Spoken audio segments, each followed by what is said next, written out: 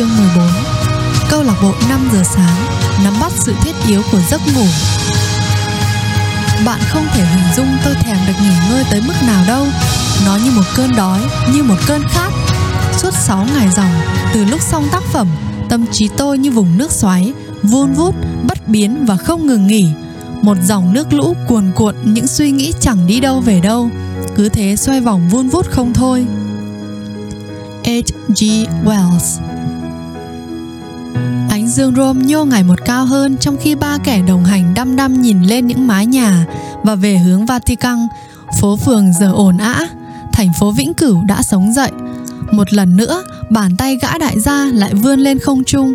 Một lần nữa, ta có thể thấy một trợ lý khác không biết từ đâu xuất hiện. Lần này là một người đàn ông khoảng ngoài 40, chạy cắt qua quảng đường, đứng ngay giữa trung tâm và lôi ra một thiết bị rồi nói vào đó, thật nhanh và thật lớn. Trong vòng 1 phút, 3 phụ nữ buộc khăn trùm đầu, theo lối bạn hay thấy trong mấy cuốn phim Ý tuyệt hay hồi thập niên 50, xuất hiện trên những chiếc Vespa đỏ lấp lánh. Họ đỗ xe ngay chân bậc thang Tây Ban Nha, chỗ tác phẩm điêu khắc hình con tàu, trước khi biến mất dưới phố Via delle Carrozze. Đi thôi nào, gã tỷ phú reo lên, tới lúc lái xe rồi. Nhưng chuyện này thì có liên quan gì tới việc ghé thăm người chết? Nữ doanh nhân hỏi. Những vết nhăn trên trán cô lại thức dậy và hai tay cô giở khoanh trước ngực. Tin tớ đi, cứ lên xe của bố đi và lái theo tớ, gã tỷ phú hướng dẫn. Ba kẻ đồng hành lượn lờ dọc các con phố cổ đại của Rome. Ngay cả một giáo đường bình dị nhất hay một bút tháp bình dị nhất cũng khiến họ ngất ngây say đắm. Nắng giờ chiếu rực rỡ trong khi cả dân Rome lẫn du khách đến lấp đầy các đại lộ. Thành phố quá đỗi sống động. Nơi một quảng trường họ lái qua, có cô ca sĩ opera với giọng ca trời phú cùng một người đàn ông đứng cạnh cô để thu tiền, chạm đến trái tim bao khán giả bởi cô hát như thể không còn có ngày mai. Khi gã tỷ phú, nữ doanh nhân và anh họa sĩ tiếp tục lướt dọc những con phố của Rome, họ lại nhìn thấy thêm một cảnh tượng siêu thực khác. Kim tự tháp Caesars được xây làm lăng mộ vào giữa những năm 18 và 12 trước công nguyên. Một kim tự tháp kiểu Ai Cập ngay giữa trung tâm thành phố vĩnh cửu. Không thể tin nổi, anh họa sĩ suy nghĩ trong lúc anh cố gắng tập trung nhìn đường.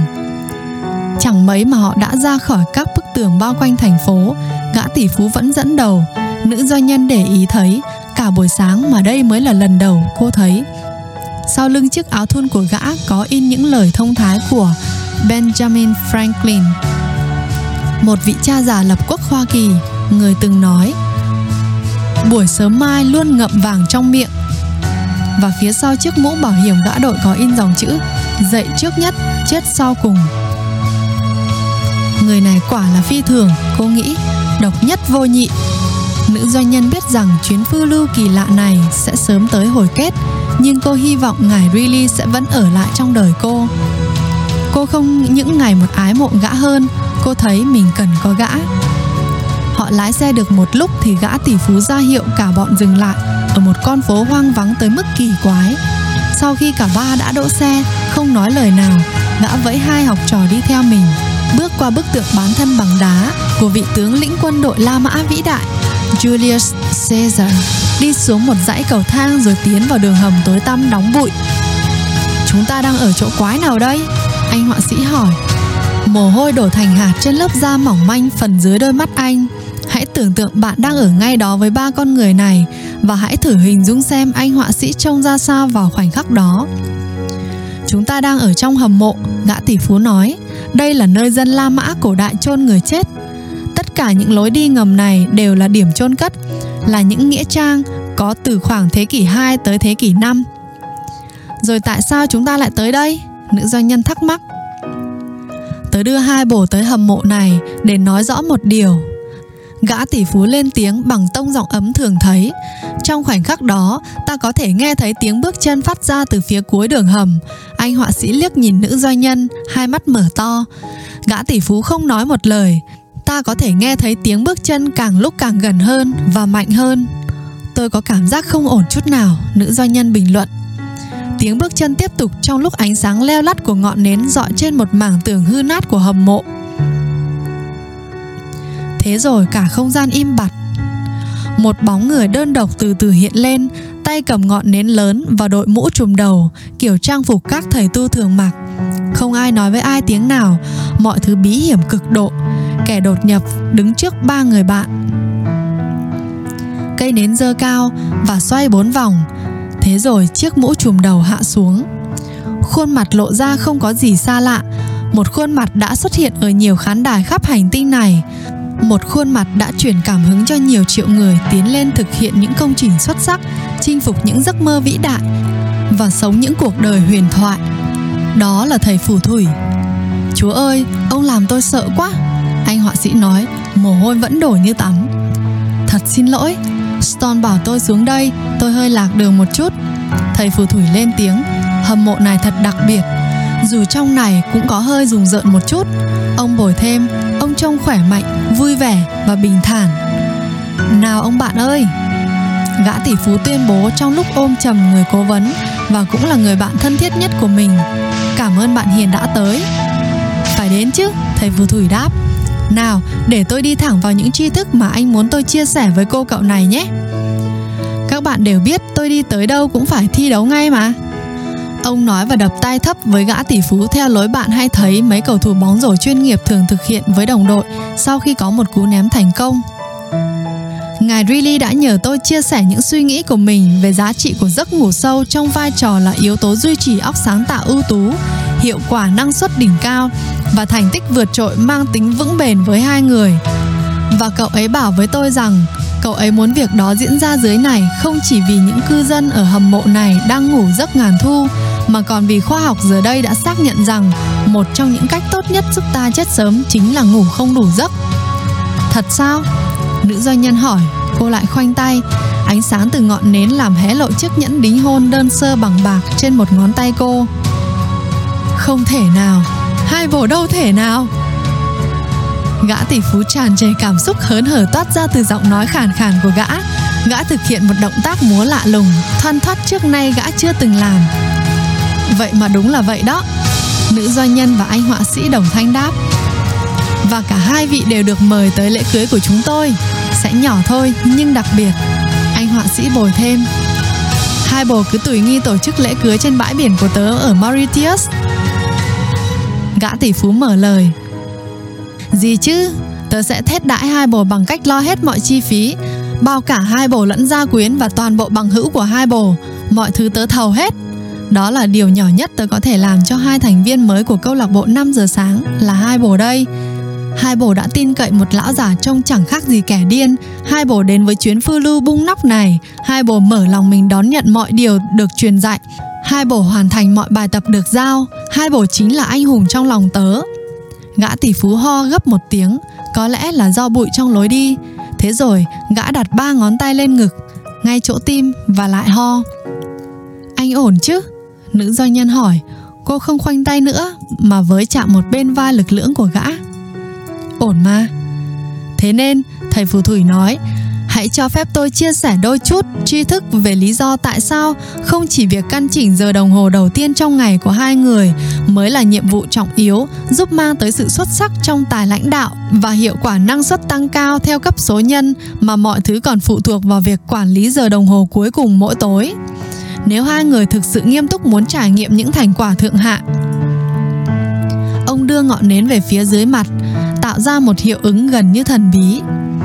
Thứ làm nên hiệu quả thành tích ở mức thiên tài chính là sự cân bằng tinh tế giữa việc làm chủ nề nếp bình minh và việc tối ưu hóa nghi thức buổi tối của mình. Hai người sẽ không thể vận hành công thức 20-20-20 mà Stone hướng dẫn sáng nay nếu không ngủ đúng cách. Tôi gần như lúc nào cũng thiếu ngủ, nữ doanh nhân thừa nhận. Nhiều khi tôi cố gắng tiếp tục làm việc mà bộ nhớ của tôi tắt hẳn và tôi thấy kiệt sức. Đúng, anh họa sĩ nhất trí. Chuyện ngủ nghê của tôi chẳng ra sao. Suốt đêm tôi cứ chập chờn thức rất nhiều lần. Nhưng kể từ lúc đến với chuyến đi này, đêm nào tôi cũng ngủ ngon. Thật vui khi nghe thấy thế, bởi lẽ chúng ta đang trong giai đoạn suy thoái giấc ngủ toàn cầu ở mức trầm trọng. Thầy phù thủy lên tiếng. Ông nhấn nhá rõ ràng rành mạch, lối nói đầy kịch tính đã giúp ông rạng danh trên trường quốc tế. Internet và mạng xã hội cũng như việc ai ai cũng bị hút vào thiết bị điện tử chính là một tác nhân chính gây ra điều đó. Nghiên cứu giờ đây đã chứng minh rằng ánh sáng xanh phát ra từ các thiết bị công nghệ của chúng ta làm giảm lượng melatonin trong cơ thể chúng ta. Melatonin là hóa chất giúp thông báo cho cơ thể khi ta cần ngủ. Chẳng còn gì phải nghi ngờ về thực tế là việc cả ngày kiểm tra điện thoại sẽ làm tổn hại chức năng nhận thức, như cô cậu cũng đã biết. Và chẳng có bất cứ điều gì phải thắc mắc về thực tế là việc dán mắt vào màn hình trước giờ ngủ sẽ gây ra rối loạn giấc ngủ. Tôi có thể đi sâu hơn và giải thích cách thức ánh sáng từ điện thoại kích hoạt các cơ quan cảm quang, được gọi là tế bào hạch võng mạc nhạy ánh sáng, gây hạn chế việc sản sinh ra melatonin và tác động tiêu cực đến nhịp sinh học, làm tổn thương giấc ngủ. Nhưng tới đây hai người cũng đã hiểu điều tôi muốn nói rồi. Tôi hiểu, nữ doanh nhân xác nhận. Tôi thực sự rất hiểu. Tôi sẽ cơ cấu lại nề nếp trước khi ngủ để có thể thức dậy vào đúng 5 giờ sáng trong trạng thái khỏe khoắn hơn và tràn đầy năng lượng. Tôi hứa sẽ làm đúng như thế để tôi có thể nghỉ ngơi thật tốt và có thể triển khai công thức 20-20-20 một cách hoàn hảo nhất. Trong suốt khoảng thời gian tối thiểu 66 ngày cho tới khi nó trở thành một thói quen tự động, anh họa sĩ chen ngang.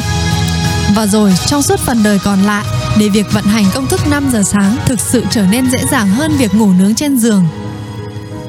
Khi chúng ta không ngủ đủ giấc, thầy phù thủy nói tiếp, việc dậy sớm không chỉ vô cùng khó khăn mà nhiều vấn đề vô cùng nguy hại khác sẽ cản trở năng suất lao động và giảm thiểu hiệu quả thành tích của chúng ta, cũng như làm giảm đi sự hạnh phúc và gây xói mòn sức khỏe của chúng ta. Xin hãy chỉ cho chúng tôi, nữ doanh nhân nài nỉ. Đúng đó, chỉ cho họ đi. Gã tỷ phú hưởng ứng. Giờ gã đang thực hiện bài tập đứng lên ngồi xuống squat giữa hầm mộ. Tư thế này thực sự rất tốt cho phần thân dưới cũng như cho hệ tiêu hóa của bồ. Gã bồi thêm, nghe hết sức kỳ cục. Nói sao nhỉ? Khi ta ngủ, và mấu chốt ở đây không chỉ là thời lượng giấc ngủ mà còn là chất lượng giấc ngủ nữa. Các dây thần kinh co lại tới 60% do dịch não tủy gột rửa khắp não bộ. Người ta cũng đã khám phá ra rằng hệ bạch huyết, vốn trước đây được cho là chỉ tồn tại trong cơ thể, cũng có mặt trong hộp sọ. Toàn bộ điều này có nghĩa là loài người chúng ta đã theo tiến hóa mà hình thành nên một quy trình đầy sức mạnh giúp rửa sạch bộ não để nó có thể giữ được trạng thái tối ưu, và cơ chế làm sạch này chỉ diễn ra khi ta ngủ. Thật lý thú quá chừng, nữ doanh nhân nhận xét. Nói họ nghe về HGH đi, gã tỷ phú khẩn khoản. Chắc chắn rồi, thầy phù thủy nói. HGH, nội tiết tố tăng trưởng, sản sinh ra từ tuyến yên của bộ não và đóng vai trò quan trọng mang lại sự khỏe mạnh cho các mô trong cơ thể, một hệ trao đổi chất hoạt động hiệu quả và tuổi thọ dài lâu. Mức HGH tăng cao giúp ta phấn chấn, đẩy mạnh nhận thức, năng lượng, khiến khối cơ săn chắc, đồng thời giảm trạng thái thèm ăn nhờ điều tiết mức nội tiết tố leptin và ghrelin. Mấu chốt ở đây là tuy HGH được phóng thích nhờ tập thể dục. Đây cũng là một phần lý do vì sao phân đoạn 1 của công thức 20-20-20 lại có thể thay đổi hoàn toàn cục diện. Nhưng tới 75% quá trình sản sinh HGH đều xảy ra khi ta ngủ. Và đây là chiếc chìa khóa thực sự để tối đa hóa quy trình làm sạch não bộ hiệu quả và sản sinh HGH ở mức xuất sắc để ta có thể đẩy mạnh óc sáng tạo, hiệu quả, năng suất, sức sống và tuổi thọ.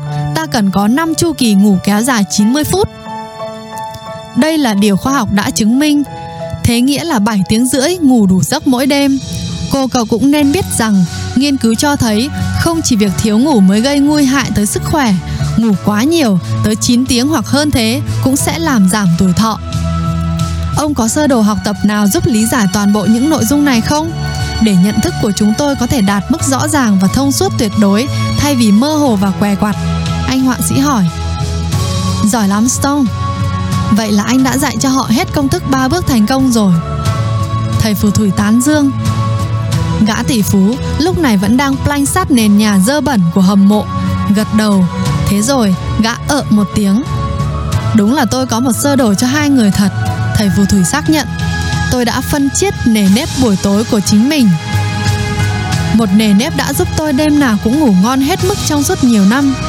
Thế rồi thầy phù thủy lôi ra chiếc đèn pin nãy giờ giấu kín dưới lớp áo choàng. Ông vặn phần trên ra, hé lộ một khoang chứa bí mật ở phần ống. Từ đó ông lấy ra 2 cuộn giấy mỏng, đưa một cuộn cho nữ doanh nhân, còn cuộn kia cho anh họa sĩ. Sơ đồ dưới đây hiện lên trên mỗi tờ giấy cuộn. Các bạn xem hình ảnh chi tiết trên màn hình và tải về ở phần mô tả nhé. Nghi thức trước giờ ngủ của những tượng đài. Từ 7 giờ tối đến 8 giờ tối. Bữa ăn cuối cùng trong ngày, tắt hết mọi thiết bị điện tử, cách ly khỏi mọi thứ gây kích thích quá độ. Từ 8 giờ tối đến 9 giờ tối, thời gian dành riêng cho việc tâm sự cùng người thân, có thể thiền định thêm lần nữa. Thường xuyên đọc sách báo, nghe sách nói, nghe phát thanh, theo đuổi những thú vui giải trí của bản thân đều đặn. Đôi lúc có thể tắm bồn với muối khoáng Epsom. Từ 9 giờ tối tới 10 giờ tối, chuẩn bị cho giấc ngủ trong một căn phòng mát mẻ, tối, không có thiết bị công nghệ nào. Sắp xếp sẵn đồ tập thể dục cho phân đoạn 1. Thực hành lòng biết ơn vào buổi tối. Tôi không biết phải làm sao để cảm ơn 2 người, nữ doanh nhân nói. Cả 2 người, cô nhấn mạnh, nhìn về phía gã tỷ phú. Lúc này, gã đang thực hiện các động tác gập bụng dưới ánh nến trong lúc thầm thì. Gia tài vĩ đại và kiến thức đồ sộ đang không ngừng đến với tôi. Tôi luôn là một thủ lĩnh, không bao giờ là nạn nhân. Luôn là sư tử, chẳng bao giờ là cừu non. Tôi yêu cuộc đời và đang khiến nó mỗi ngày một tốt đẹp hơn. Và tôi càng giúp được nhiều người, tôi lại càng thêm hạnh phúc. Tôi tán thành việc biết ơn người tôi yêu, anh họa sĩ nói. Anh vươn tay vuốt mái tóc của nữ doanh nhân với đầy vẻ thương mến. Nếu thế giới biết áp dụng các triết lý và phương pháp luận của câu lạc bộ 5 giờ sáng, mỗi cá nhân còn đang sống trên mặt đất này ngày hôm nay đây sẽ đều lột xác, nữ doanh nhân nhấn mạnh. Và giờ tôi đã hiểu rằng chuyện thức dậy cùng với ánh dương không hề có nghĩa là ta cắt xén đi giấc ngủ, mà nó chính là điều người ta vẫn nói đến xưa nay: ngủ sớm, dậy sớm. Và khi mỗi chúng ta hoàn thành phận sự của mình và tạo ra những cuộc cách mạng cá nhân, mọi mối quan hệ trong cuộc đời chúng ta, từ mối liên hệ giữa chúng ta với tác phẩm chúng ta tạo nên đến những mối liên hệ chúng ta chia sẻ cùng nhau, cũng tiến bộ theo chúng ta, anh họa sĩ bình luận. Đại khái như lời Mahatma Gandhi nói: hãy trở thành chính sự thay đổi ngươi mong nhìn thấy trong cuộc đời này. Nữ doanh nhân nói thêm, gương mặt cô ngời lên trong ánh sáng dịu nhẹ của ngọn nến khi cô xoa tay lên chiếc nhẫn mới. Tôi có đọc một chút về cuộc đời ông ấy trước khi đi ngủ tối qua. Tôi không có ý thất lễ gì ở đây, thầy phù thủy cất giọng đồng cảm. Những lời Mahatma Gandhi thực sự nói đã được điều chỉnh theo thời gian để rồi biến thành một câu ngắn phù hợp với một nền văn hóa đang kinh qua giai đoạn mà ai ai cũng thiếu hụt khả năng tập trung sự chú ý. Lời ông ấy thực sự đã nói, gã tỷ phú cắt ngang, là nếu chúng ta có thể thay đổi bản thân mình, các xu hướng trong thế giới cũng sẽ thay đổi. Khi một kẻ thay đổi bản chất của riêng mình, thái độ của thế giới đối với kẻ đó cũng sẽ thay đổi. Chúng ta không cần phải chờ xem người khác sẽ làm gì. Giỏi lắm Stone, thầy phù thủy mỉm cười nhận xét. Nhưng tôi cũng thực sự rất trân trọng ý lớn của cô, ông tử tế nói với nữ doanh nhân. Và dĩ nhiên, cô nói đúng. Tôi rất mong 2 người sẽ chia sẻ nhiều hết mức có thể những nguyên tắc và mô hình tư duy này cho càng nhiều người càng tốt. Bởi lẽ, đúng vậy, nếu mỗi nhà lãnh đạo doanh nghiệp, những người làm thương mại, mỗi nhà khoa học, nghệ sĩ, kiến trúc sư, mỗi nhân vật có sức ảnh hưởng chính trị, vận động viên thể thao, mỗi giáo viên, mỗi bà mẹ, ông bố, mỗi người lính cứu hỏa, tài xế taxi, mỗi cô con gái rượu và cậu quý tử đều làm một việc đơn giản là thiết lập nề nếp bình minh. Và nghi thức mỗi buổi tối mà chúng tôi đã chia sẻ cho 2 người, chúng ta sẽ có một thế giới hoàn toàn mới, bớt đi rất nhiều những buồn đau, cộc cằn thô lỗ, tầm thường và thù hận, thêm vào rất nhiều những sáng tạo đẹp đẽ, bình an và yêu thương. Còn giờ thì tôi phải đi rồi, thầy phù thủy tuyên bố. Hẹn gặp cậu tối nay nhé Stone. Trong thực đơn có món mì ý sốt phô mai rắc tiêu, cacio e pepe phải không? Dĩ nhiên, gã tỷ phú đứng dậy đáp. Gã lại bắt đầu ho và trong một khoảnh khắc dường như không đứng vững. Bàn tay trái của gã run run, một bên chân loạng choạng. Thầy phù thủy vội nhìn qua hướng khác. Tôi phải đi thôi, tất cả những gì ông nói trước khi tan biến vào bóng đêm của hầm mộ. 3 người còn lại lần tìm đường ra khỏi hầm mộ, bước trở lên những bậc thang và tiến vào ánh nắng chói lóa của Rome. Gã tỷ phú đề chiếc xe tay ga của mình và vẫy 2 người khách theo sau. Họ tiến vào một mê cung những ngõ hẹp, đi qua bên dưới một cầu dẫn nước cổ đại và trở lại những bức tường thành phố. Chẳng mấy mà họ đã lượn quanh phố phường đông đúc của khu trung tâm lịch sử và đi dọc phố Via dei Condotti. Sau khi đậu xe, nữ doanh nhân và anh họa sĩ theo bước gã tỷ phú leo lên bậc thang Tây Ban Nha. Chà, gã tuyên bố, tới đây tụi mình đã đi được một vòng khép kín trở lại nơi tụi mình bắt đầu phiên cố vấn lúc 5 giờ sáng nay. Trước khi cho đám hay ho hai bồ giải tán, tớ có một mô hình cuối cùng tuyệt đỉnh dành cho hai bồ. Thầy phù thủy đã dạy tớ hồi tớ còn trẻ và thực tế đã chứng minh nó là một mô hình vô giá. Tớ biết nó sẽ giúp tổng kết lại những kiến thức sáng nay một cách gọn gàng đẹp mắt nhất. Gã tỷ phú vỗ 2 tay vang một tiếng lớn như sấm, rồi ta có thể nghe thấy âm thanh vo ve ở phía xa phát ra từ công viên Villa Borghese. Chẳng mấy mà âm thanh ngày một lớn hơn và đến gần hơn.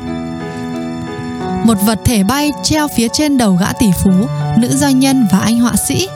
Các du khách đang ngồi trên bậc thang Tây Ban Nha, nhấp nháp cà phê espresso và ăn kem gelato, hướng mắt lên trời, cố tìm hiểu xem chuyện gì đang xảy ra. Bạn hẳn sẽ rất thích thú nếu được đứng trong khung cảnh đó, trong khoảnh khắc tuyệt diệu đó. Mamma mia! Ôi mẹ ơi! Tiếng Ý. Một bác luống tuổi mặc váy hoa phấp phới kêu lớn. Bác đang một tay ẵm một đứa nhỏ, một tay xách lẵng hoa uất kim hương rực rỡ. Thiết bị bay không người lái đó! Một cậu thiếu niên hét lên. Cậu đội mũ lưỡi chai, khoác áo jean có thêu dòng chữ ai rảnh mà nghi ngờ phía lưng và quần jean xé với những lỗ thủng bự chảng ở phần gối. Chẳng biết vì sao cậu lại đi chân đất. Gã tỷ phú bắt đầu điều khiển một cách điêu luyện thiết bị bay nhỏ nhắn đáp êm như mặt nước hồ vào một buổi chiều hè oi ả. Gã nháy mắt về hướng 2 học trò. Vẫn còn nghề lắm. Gã cười tươi rói. Thiết bị bay không người lái mang theo một chiếc hộp gỗ. Khi mở ra, bên trong là tấm thủy tinh mỏng, in một sơ đồ học tập. Sơ đồ trên tấm thủy tinh đó trông như sau. Sơ đồ này các bạn nhìn trên màn hình và tải về ở phần mô tả nhé. Ngày xuất sắc. Tớ nghĩ hai bồ sẽ thấy bản kế hoạch chi tiết cho một ngày tuyệt diệu này quý giá. Tất nhiên đây chỉ là một trong rất nhiều cách khả dĩ thôi. Hai bồ sẽ nhận ra chế độ buổi tối này hơi khác so với chế độ của thầy phù thủy một chút. Như vẫn luôn vậy, cách bồ áp dụng tất cả các chiến thuật mà tụi tớ đã chia sẻ hoàn toàn tùy thuộc nơi bồ. Đời là của bồ, cứ sống theo cách bồ muốn. Còn về cái sơ đồ cụ thể này, nó thực sự đã giúp tớ muôn phần, vì nó tiếp nhận nhiều yếu tố quan trọng của công thức 20-20-20 mà tớ đã hướng dẫn hai bồ đầu giờ sáng nay, cùng với các điểm then chốt của quá trình chuẩn bị cho giấc ngủ mang đẳng cấp thế giới, rồi biến chúng thành một tấm bản đồ đời thường vô cùng chi tiết mà bất kỳ ai, tớ thực sự muốn nói là bất kỳ ai cũng có thể ứng dụng hòng tận hưởng những tháng ngày xuất sắc một cách tuyệt đối nhất quán. Nó giống như công thức nấu ăn vậy, cứ làm theo các bước rồi bồ sẽ nhận được thành quả. Và những ngày xuất sắc xoắn chôn ốc thành những tuần xuất sắc, và những tuần xuất sắc hóa thân thành những tháng xuất sắc, anh họa sĩ tuyên bố trong lúc gấp cuốn nhật ký của mình lại. Và những tháng xuất sắc trở thành những quý xuất sắc, và những quý xuất sắc gặt hái những năm xuất sắc, và những thập kỷ xuất sắc, và cuối cùng là... Nữ doanh nhân bồi thêm trong lúc gấp cuốn nhật ký của mình lại, một cuộc đời xuất sắc cả 3 đồng thanh. Ngày qua ngày, bước qua bước, một sự tồn tại vĩ đại được tạo tác ra. Gã tỷ phú đúc kết. Hôm nay gã đeo cặp kiếng mát hợp mốt, kiểu mà dân Rome thời thượng hay đeo, theo lối sành điệu hết sức tự nhiên toát lên thái độ ta chẳng cần gồng chút nào mà trông vẫn cực ngầu thế này đây. Thêm nhiều con mòng biển đập cánh và kêu lên mấy tiếng chói tai mà lũ mòng biển có vẻ khoái kêu. Gã tỷ phú rõ ràng là một tâm hồn hết sức giàu tình yêu thương, không chỉ tiền bạc dồi dào mà trái tim cũng đầy ắp. Nhưng gã thực sự ghét lũ mòng biển và cái cách chúng xâm lược xiết bao mái nhà ở trung tâm thành phố Rome suốt mấy năm nay. Phải làm điều gì đó để xử lý đám chim này thôi, gã ngẫm nghĩ, lộ vẻ khó chịu hiếm thấy nơi gã. Gì thì gì, giờ hai bồ đã biết tại sao tớ lại đưa hai bồ tới bậc thang Tây Ban Nha rồi đó. Chuyện tạo ra hiệu quả năng suất bùng nổ, sức khỏe ưu tú, của cải dồi dào, hạnh phúc vững bền và cảm giác an nhiên tự tại vô hạn thực sự là một cuộc chơi từng bước một. Những tiến bộ nhỏ bé thường nhật, tưởng chừng không đáng kể, nếu được thực hiện nhất quán theo thời gian sẽ sinh ra những thành quả lớn lao. Những chiến thắng tí hon cùng những tối ưu hóa cực nhỏ thực sự là cách chắc chắn nhất, dẫn đến một cuộc đời mà đến hồi kết sẽ khiến bồ rất đỗi tự hào. Đây thực sự là một trong những nơi tớ thích nhất trên đời, hai bồ biết không?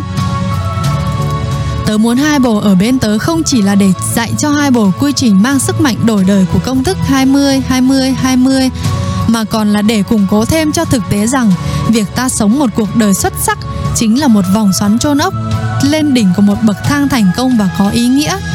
Và khi bồ bước vào hành trình thẳng tiến tới việc hiện thực hóa trọn vẹn nhất sự vĩ đại cao vời nhất của mình, từng bước, một phép màu, một vẻ đẹp sắc nét như bồ đang chứng kiến ngay đây sẽ thấm đẫm mỗi ngày bồ sống và sẽ chỉ ngày càng gia tăng theo năm tháng.